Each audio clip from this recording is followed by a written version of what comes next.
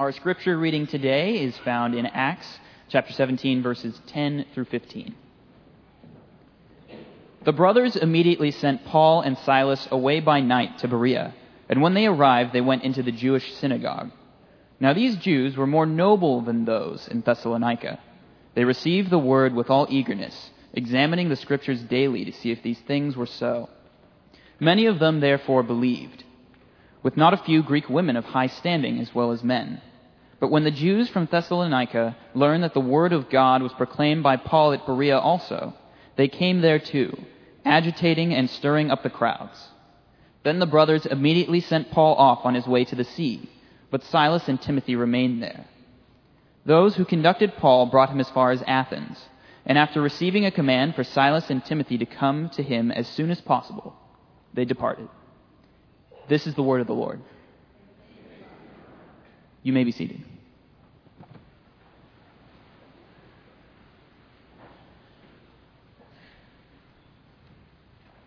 Brothers and sisters, good morning. My name is Jeff Leo, and I am the pastor for college students and young adults here at Lake Avenue Church.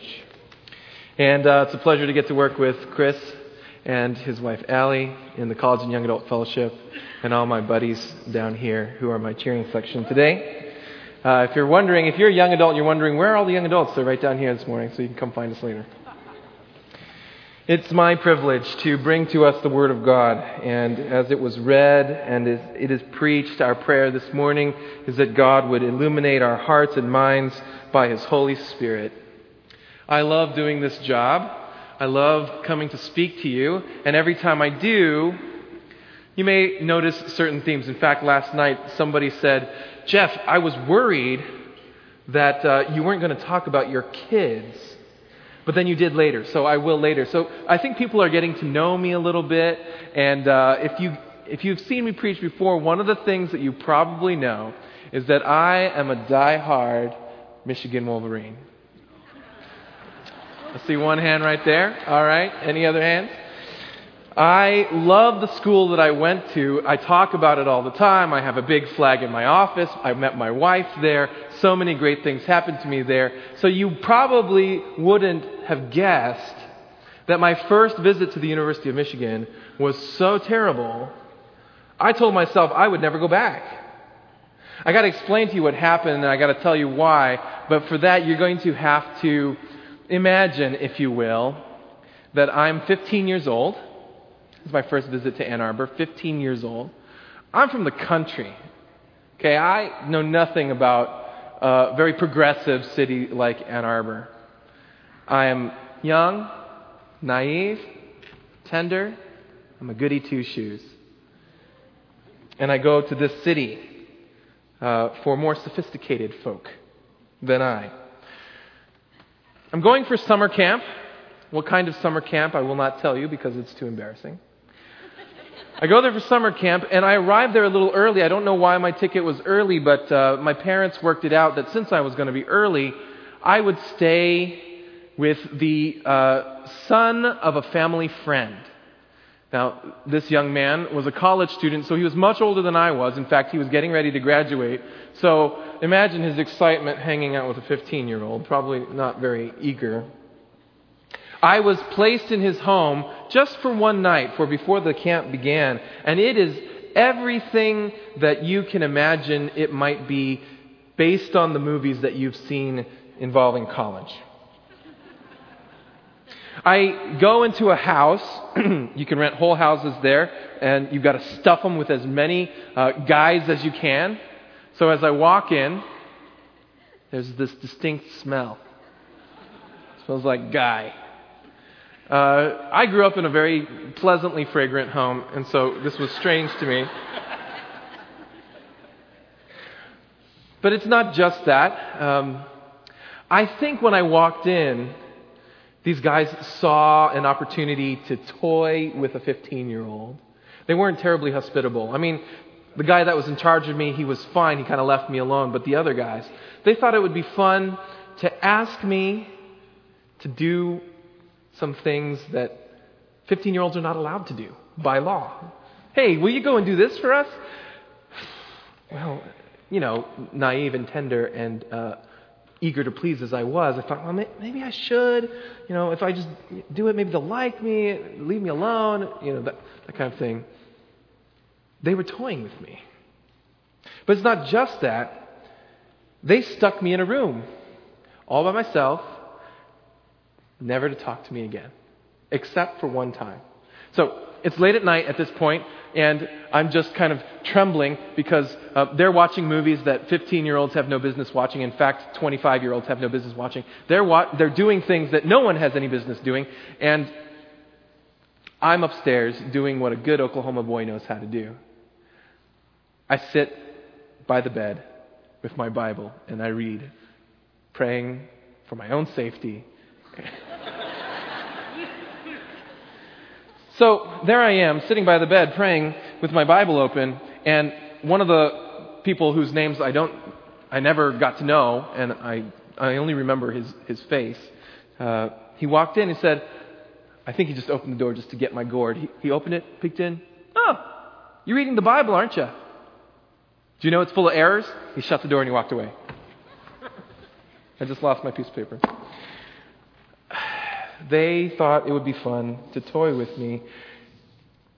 Isolated in my room. No one to express interest in who I was.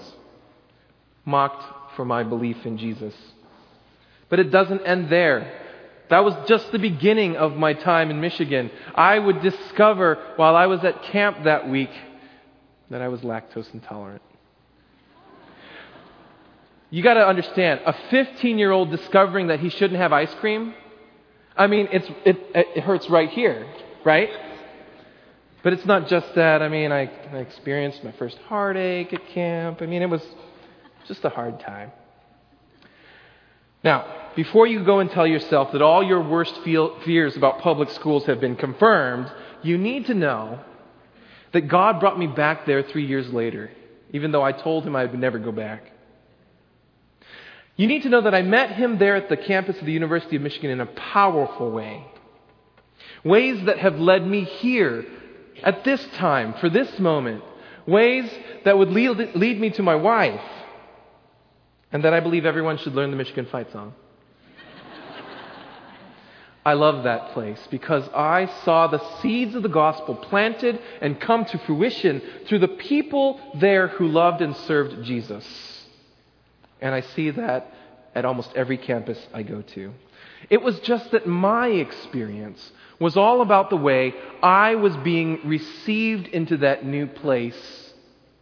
And the same was true for the Apostle Paul in Acts chapter 16 and 17.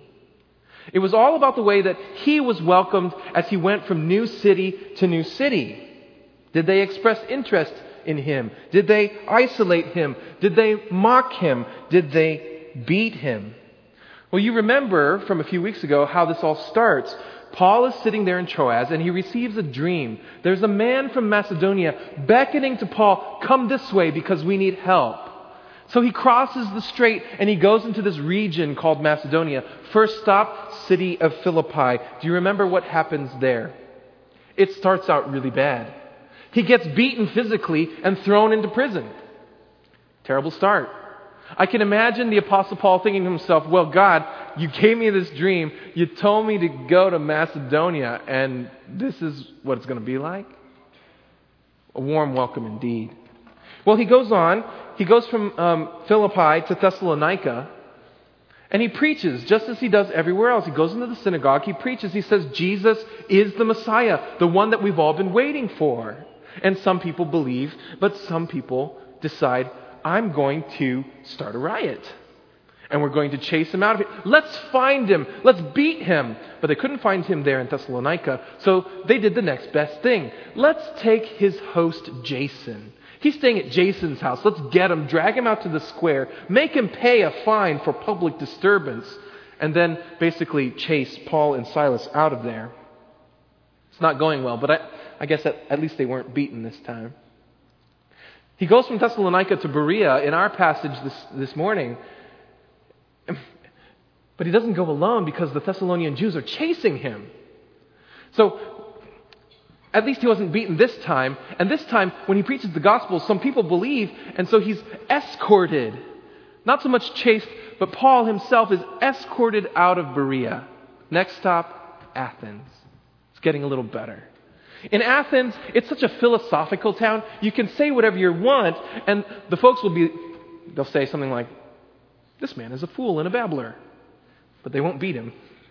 Other people will say, "We will hear you tomorrow." It's kind of like Ann Arbor, if you ask me. He only stays there for a little while.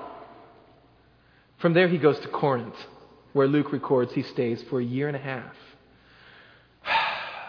Nice, quiet, calm Corinth, where he gets to teach for a long time. The same message. And so you see that in every city he goes to, the issue is how he and the gospel message are received by the folks who are there. Each time people come to know Jesus, but each time there's a different response. In this passage, here in Berea this morning, Luke is showing us two very different postures with which to approach the Word of God. And he teaches us this one simple lesson, that those of us, you and I, those of us who trust that this is the Word of God, when we look at it intently, when we listen to it attentively, we can experience the presence of Jesus through the Word of God. We can experience the presence of Jesus through the Word of God. I don't know how you think about the faith. I don't know how you live the faith. But what this passage teaches us, it is through the Word of God, empowered by the Spirit of God, whom we pray would come be with us now to teach us this Word, that we experience the presence of Jesus. Sometimes, first examining the way of foolishness can help illuminate the path of wisdom. So let's turn to the second half of this passage in Acts chapter 17. It starts in verse 13. It says, "But when the Jews from Thessalonica learned that the word of God was proclaimed by Paul at Berea also, they came there too, agitating and stirring up the crowds." And we can just stop there. The Jews from Thessalonica embarked on a 2-day chase from Thessalonica to Berea. They were committed to making sure that they would agitate and prohibit people from hearing the message that Paul and Silas had to teach. They were so committed, and we have to understand why. Now, we know that they did the same basic thing in Thessalonica. So when you go back to chapter 17, verse 5, and look for a reason, what was their motivation for doing something like this? Luke gives us one word. And most likely in your translation in chapter 17, verse 5, you have the word jealous. Now, what were they jealous of? I want to tell you this morning, it was not that Paul and Silas had taken their ball and that they were jealous because they didn't get to play. It was not that they were gaining a better following. It was not that they were getting more attention. It was actually something that I wish more of us would display, because the Greek word is zelos, from which we get zealous. It was more that they cared deeply about what? About the honor and reputation of their God Yahweh. They cared that He would be represented correctly. They cared that the Word would be taught correctly. And it couldn't possibly be taught correctly by Paul, this infidel. I wish that sometimes I cared as much about the reputation and honor of our God as these folks did, that I would embark on a 2-day chase to make sure that the Word of God is rightly divided in every pulpit. I wish I had that zeal sometimes. But we know, and what we learn from this section that Luke is trying to tell us, is that our zeal for God can sometimes be misdirected and misplaced. Our zeal for God can be misdirected and misplaced. How does this happen? Let's take a look. In Philippi, in Thessalonica, and here in Berea, Luke makes what can only be a deliberate choice to include specific details about who it is that's coming into the community of faith. There were unnamed Jewish converts that were coming out of the synagogue, but Luke decides, I'm going to take the papyrus space and I'm going to use the ink. I'm going to spend the money to make sure everyone knows who else is coming into the family of God. Who is it? Do you remember? In Philippi, first city, it's Lydia. A wealthy woman who deals in purple cloth, purple being the color of wealth and luxury. She's probably a wealthy woman. She becomes to us an exemplar of faithful reception of the gospel and their servants. In fact, she stoops so low as to ask Paul, Silas, if you think I've done right in my response to Jesus, would you just come have dinner at my house? Lydia. In Thessalonica, what does Luke say? It was Greeks, but also leading women. That's right, leading women. There's no other way to translate that. These women were leaders, and they would come into the family of faith. In Berea, here in this passage, again, it was Greek women of prominence and also some men. Let's put it all together. Somehow, these people coming into the community of believers provoked the jealousy, the zeal for the honor of God, the anxiety about whether God was being correctly represented. It provoked the Thessalonian Jews. And Luke lays it out somewhat plainly. It's not that just Greeks are coming into the fellowship. He's been dealing with that in chapters 1 through 11. But now he adds another dimension. The problem is women. What happens when the Spirit comes? Well, here in Acts, everyone gets the gospel. And I mean everyone. Somehow, this is a problem for the Thessalonian Jews. Let me put it this way. In a sense, the Thessalonian adversaries were more concerned about who was receiving the message than what the message was in the first place. The Thessalonian adversaries were more concerned about who was receiving the message than what the message was at all. Does this happen to us? I will be the first one to admit that it happens to me. Sometimes I don't care what you have to say. I remember more than a handful of times getting in long, heated arguments with family members and loved ones. And at some point along the way, I don't know if you've experienced it like I have, I will learn that I am wrong. But it doesn't matter. I'm going to keep arguing anyway. I've done that more times than I like to admit. Well, maybe it's not as dramatic. Maybe you're a much more honest person than I am. But I still think all of us do this one thing that psychologists call attitude inoculation. Attitude inoculation. And it works just like it sounds. So it's like a vaccine where you introduce some inactive virus into your system and your body defeats it. So if you want to make sure that you have a certain attitude towards a particular issue, all you need to do is to introduce weak arguments that you can beat easily.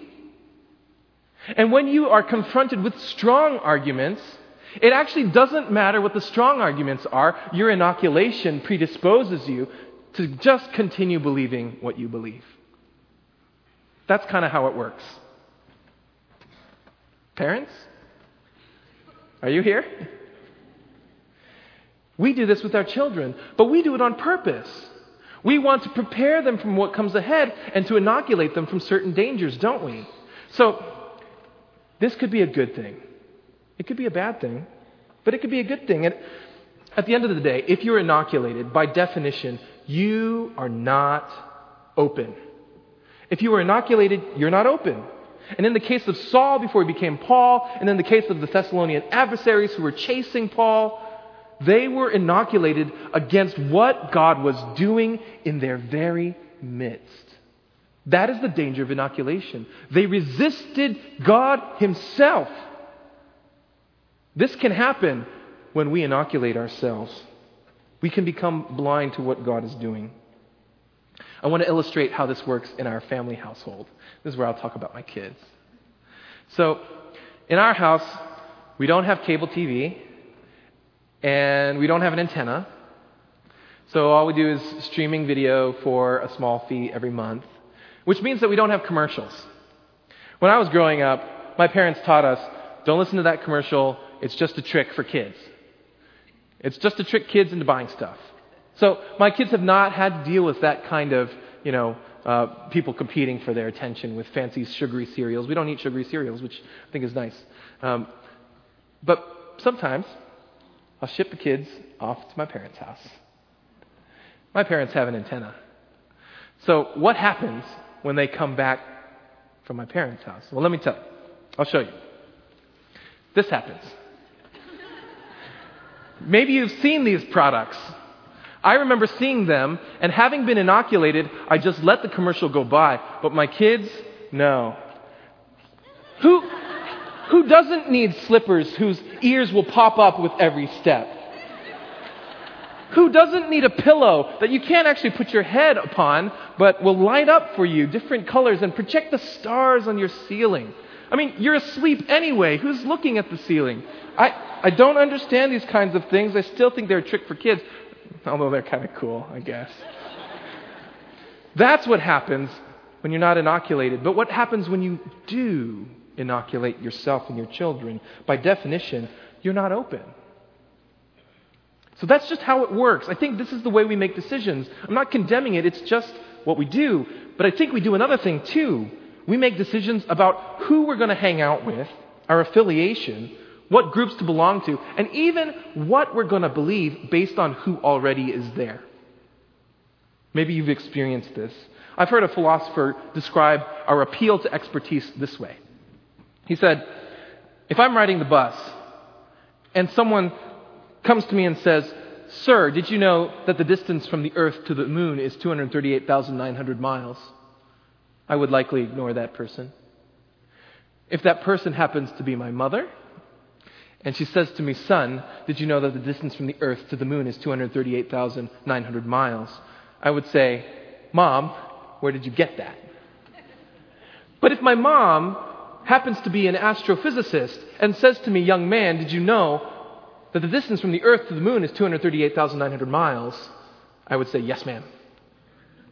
Doesn't it depend on who is there and who is speaking? Well, who was Paul?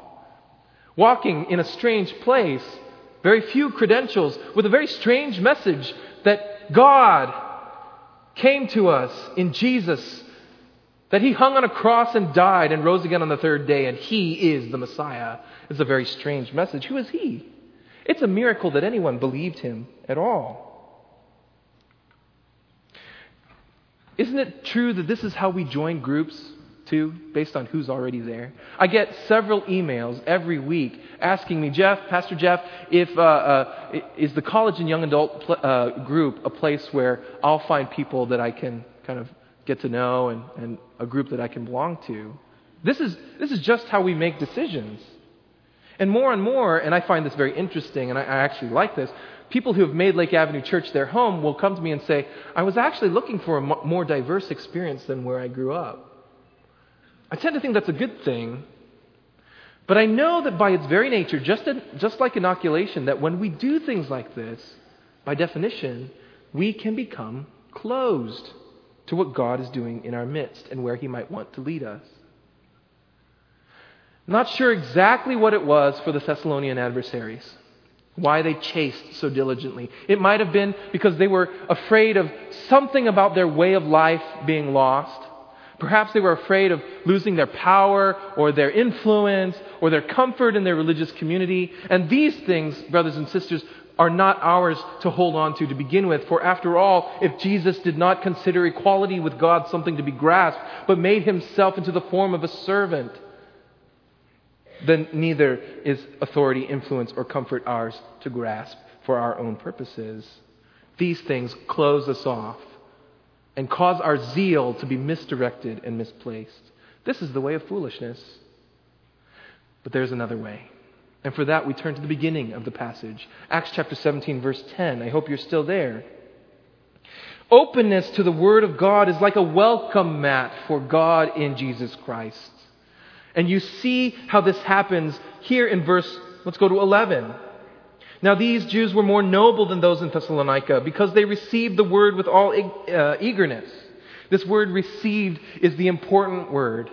All throughout the Gospel of Luke, when you look at how he talks about things being received, he's actually talking about how Jesus was welcomed into a home, how the disciples were welcomed into homes. And when Paul talks about reception, when he talks about being received, he's usually talking about the way the gospel was received. He'll say something like, "I thank God for the way that you received the word for what it is, the gospel, the good news of Jesus Christ." It's all about the reception. It's all about the welcome. And I think that what Luke is doing here, very intentionally, he's blurring the lines as to whether or not we are welcoming a thing or a person. Because you see what the Berean Jews did. When they looked into the Word finally, they found Jesus there. They welcomed Christ Himself.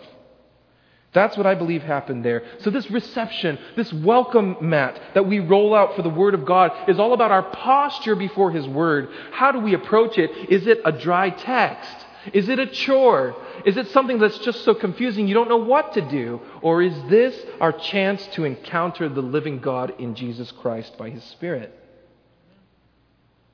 One of my favorite hymns, the first stanza, goes like this. When I am laden with guilt and full of fears, I fly to Thee, my Lord. And not a glimpse of hope appears, but in Thy written word, the volumes of my Father's grace does all my griefs assuage. And I behold my Savior's face in every page. This is what awaits those of us who roll out the welcome mat to encounter the living God when we open up the Word of God. But it's not just our posture. There's also, quite frankly, a right way to do it. Luke has for us, I think, at least 4 principles for how we are to study the Bible. First one is this. You ask questions. I want you to think of it this way. If you were being hospitable, if you were receiving a guest, and you stuffed him in a room, and you didn't talk to him, what message does that communicate? If you had no questions for this person, it communicates one thing. You are not interested in who he is. Brothers and sisters, I have sat with many church-going Bible students who have no questions for the Word of God. And that thoroughly vexes me. I'm thoroughly confused because I have so many. What did you mean? What do you want me to do? Who are you? What are you doing in the world? Is this something that I'm supposed to do? How am I supposed to feel about this? Why did you do that? How could you? So many questions. You can ask all of those because God is not afraid of your questions. Number 1, ask questions. That's what the Berean Jews did. They said, is this true? Is Jesus really the Messiah? And they looked, they searched in the law and the prophets, and they found that it was. They encountered Jesus Himself.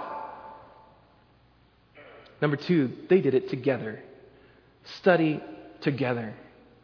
My friends, do you study alone exclusively? I mean, it's one thing to read your Bible by yourself devotionally, but when you study, have you only done so alone? Are you on your own? Or do you have the benefit of laughing together, crying together, and sharpening one another in the Word of God as you ask each other questions that you wouldn't have asked if you were by yourself? Are you hearing perspectives that you wouldn't have heard if you were by yourself? We study together, especially on difficult ethical questions which are rising more frequently and that our church will be facing squarely. The task is not to search the Scriptures so that we can issue a policy statement for our church. Rather, the task is to sit with God in the Word so that He might lead us together. That is our task. Ask questions, study together. Number 3, you go to the source. Chances are, if you grew up in the church, you grew up in what I'm going to call an answers culture. So many times in Sunday school and from the pulpit, our job is to give you answers. So you have your favorite pastor, you have your favorite devotional, you have your favorite apologetics book, and you're ready to pass that out at the drop of a hat. You've got quotes ready to go. But what I have found from a decade of college and young adult ministry is that teaching students to actually search the Scriptures for themselves will get you way more mileage in your relationship with God, in your walk with God. You will go so much further. In fact, one of the ways that I do this, I love to ask folks, if someone were to ask you, sometimes it's a skeptic, sometimes it's a child, if someone were to ask you why we believe in, pick something, baptism. why we believe in baptism, where would you take them in God's Word? Now, let me be clear. I'm not trying to create a super class of Bible trivia nerds and send them out like an army to no purpose. That's not what I'm trying to do. Rather, I think Luke is trying to instruct us that we fly to the Word for all our questions. And we do so together, not alone. So many people have come into my office and said, they just told me to read my Bible and I find nothing there. The Bible has no answers. It doesn't work that way, my friends. You study it together. Come study it with me. Let's do coffee. We'll look at it together. That's how it works. We do it together. In fact, as a theologian, one of my commitments is to what is called the doctrine of the clarity of Scripture, which basically means that you don't need superpowers in order to understand the Word of God. Not that reading all these obscure historical and cultural facts is easy to do. Not that you don't need training. You do. You need all those things. But it doesn't require some kind of secret skill that you acquire in seminary. They don't actually teach those kinds of classes. I never took one anyway. No, rather, the Word has come to all of us for all of us. And if we study it together, we all encounter Jesus together. Ask questions. Study together. Go to the source. And lastly, you're not doing Bible study right if you don't obey. Obedience. This one should be obvious to us. You might have said, well, I obeyed that one time long ago when I asked Jesus into my life. But that has never been the Christian spiritual life. No, rather, obedience is a continual openness before God to say whatever you want, whatever you say. Back at Michigan, when I was doing analytical chemistry, for our final project, we had to measure some concentration of some chemical. And analytical chemistry is all about how you measure stuff. And my lab partner and I turned to one another after we received our calculations, and we just cracked up. We cracked up because turned out our results were all over the place, and we were forced to write down in our lab notebooks that we were going to turn in that we had over 1,000,000% error. We didn't do very well in that class. But we were honest, and we wrote down whatever the data said. Well, thankfully, when it comes to the Word of God, it's not a report card that's coming, but it is a radical reorientation of your life, a complete redirection. And this can happen over and over again if you are open, not inoculated, to the Word of God. You can have an incredible experience. In fact, one of the things that we do here at Lake Avenue Church is we ask you for 7,500 hours. And it's not because we're trying to create a super class of do-gooder Christians here at Lake Avenue Church, but rather because we see this as the natural, simple outworking of the sweeping testimony of the Scriptures that His people are helpful servants to their community, seeking the welfare of the city. That's why we do this. Not for fun, out of obedience. So that's us. But I think the most beautiful part of this passage is actually verse 12. Verse 12 says, very simply, many of them therefore believed. This has been happening for centuries, brothers and sisters. Over and over again, people encounter the Word of God and they have an experience with God Himself. Take, for example, Augustine of Hippo, so many centuries ago. He's sitting in his garden, grieving about his own sinfulness, incapable of doing anything, and he hears in the distance children playing and singing a song he had never heard before. They sang, "Take up and read, take up and read." He interprets that in his mind, and he says, "Oh, I left my Bible over there by my lifelong friend Alypius." And so he writes down in his confessions, "I quickly returned to the bench where Alypius was sitting, for there I had put down the apostles' book, that is Paul, when I had left there. I snatched it up and I opened it. And in silence I read the paragraph on which my eyes first fell." He did one of these. I don't recommend that method. But it worked for our friend Augustine, and this is what he found when he landed on Romans 13:13. Don't participate in wild parties and getting drunk. Well, it goes on. Or in adultery and immoral living, or in fighting and jealousy. Apparently he needed that word. But it goes on. But let the Lord Jesus Christ take control of you, and don't think of ways to indulge your evil desires. It's a strange passage to land on, but this is his thought about it. I wanted to read no further, nor did I need to. For instantly as the sentence ended, there was infused in my heart something like the light of full certainty, and the gloom of doubt vanished away. He encountered the living God by opening the Word of God. This was true for our brother John Wesley as well. Now, John Wesley, famous pastor, hymn writer, many of our songs come from him. He was a nightmare of a pastor, if you ask me. He was a pastor that discovered he had no faith. I can't imagine standing here before you doing that. In fact, I think at some point he said, "Preach faith until you have it, because once you have it, then you'll preach it." I don't like that very much. But one evening, I went very unwillingly to a society in Aldersgate Street, where one was reading Luther's preface to the Epistle to the Romans.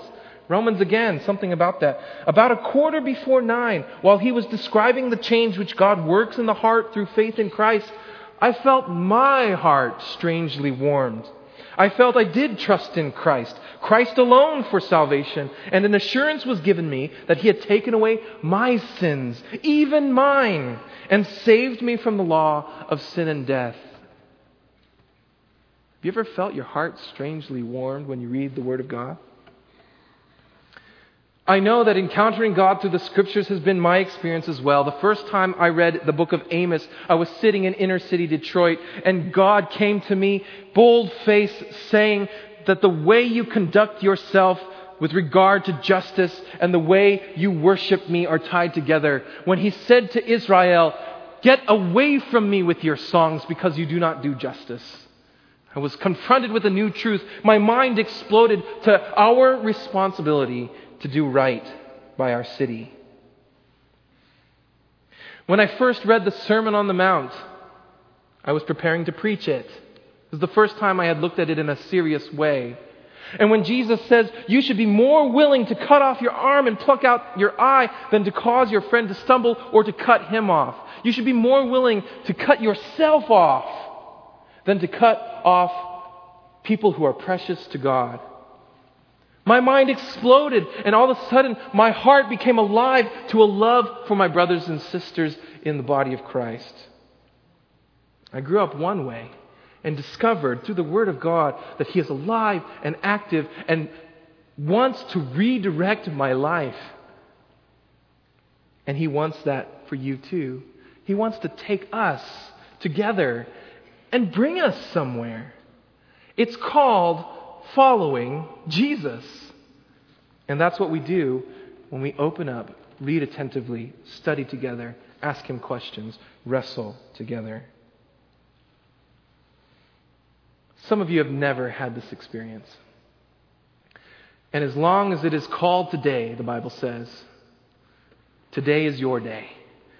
Your day to make a decision, to begin pursuing this God who reaches out to you, who has given to you His own word, His message to you about who He is and the life that He is creating for us all. If that's you, today is your day. In the end, it is not enough to be able to quote Scripture. It's not even enough to quote it correctly and in context. It's not even enough to apply it correctly. The promise of knowing the Word of God is knowing the God of the Word Himself. God in Jesus Christ, if we believe that the Bible is breathed out by God Himself, then this is not an intellectual exercise learning about an historical character or historical characters and the principles by which we need to lead our lives. It's far from that. This is a spiritual engagement with the risen Lord Jesus, who didn't get up out of the grave for nothing. He came out of that grave in order to send the Spirit to be with us as we open His Word and look into it together. Do you realize that that's what all that was for? Not just so that you can make a one-time decision. It's our spiritual engagement with the risen Lord Jesus through the Holy Spirit, whom the Father and Son have sent for just this purpose, that we might know Him through His Word. That's why we do this. And that's why we preach from the Bible every week, and that's our promise to you. So that all of us would engage with the Lord Jesus as we read, that we would all encounter Him and His deep love for us. Would you join me in prayer? Heavenly Father, we give you thanks for being the speaking God. You spoke the world into existence, and then you spoke of your love for us. Your own Son, Jesus Christ, He is the Word incarnate, for whom we give thanks and praise. Lord, if there's anyone here who has yet to encounter your goodness and your deep love for us, I pray the next time they open the Word, however they do it, whether they flip it open or they study with others, that they would encounter you there. We know that those of us who trust that this is your Word, we can encounter you here. Be faithful to us this way. Come and meet us as we study your Word. God, we pray this together in Jesus' name. Amen and amen.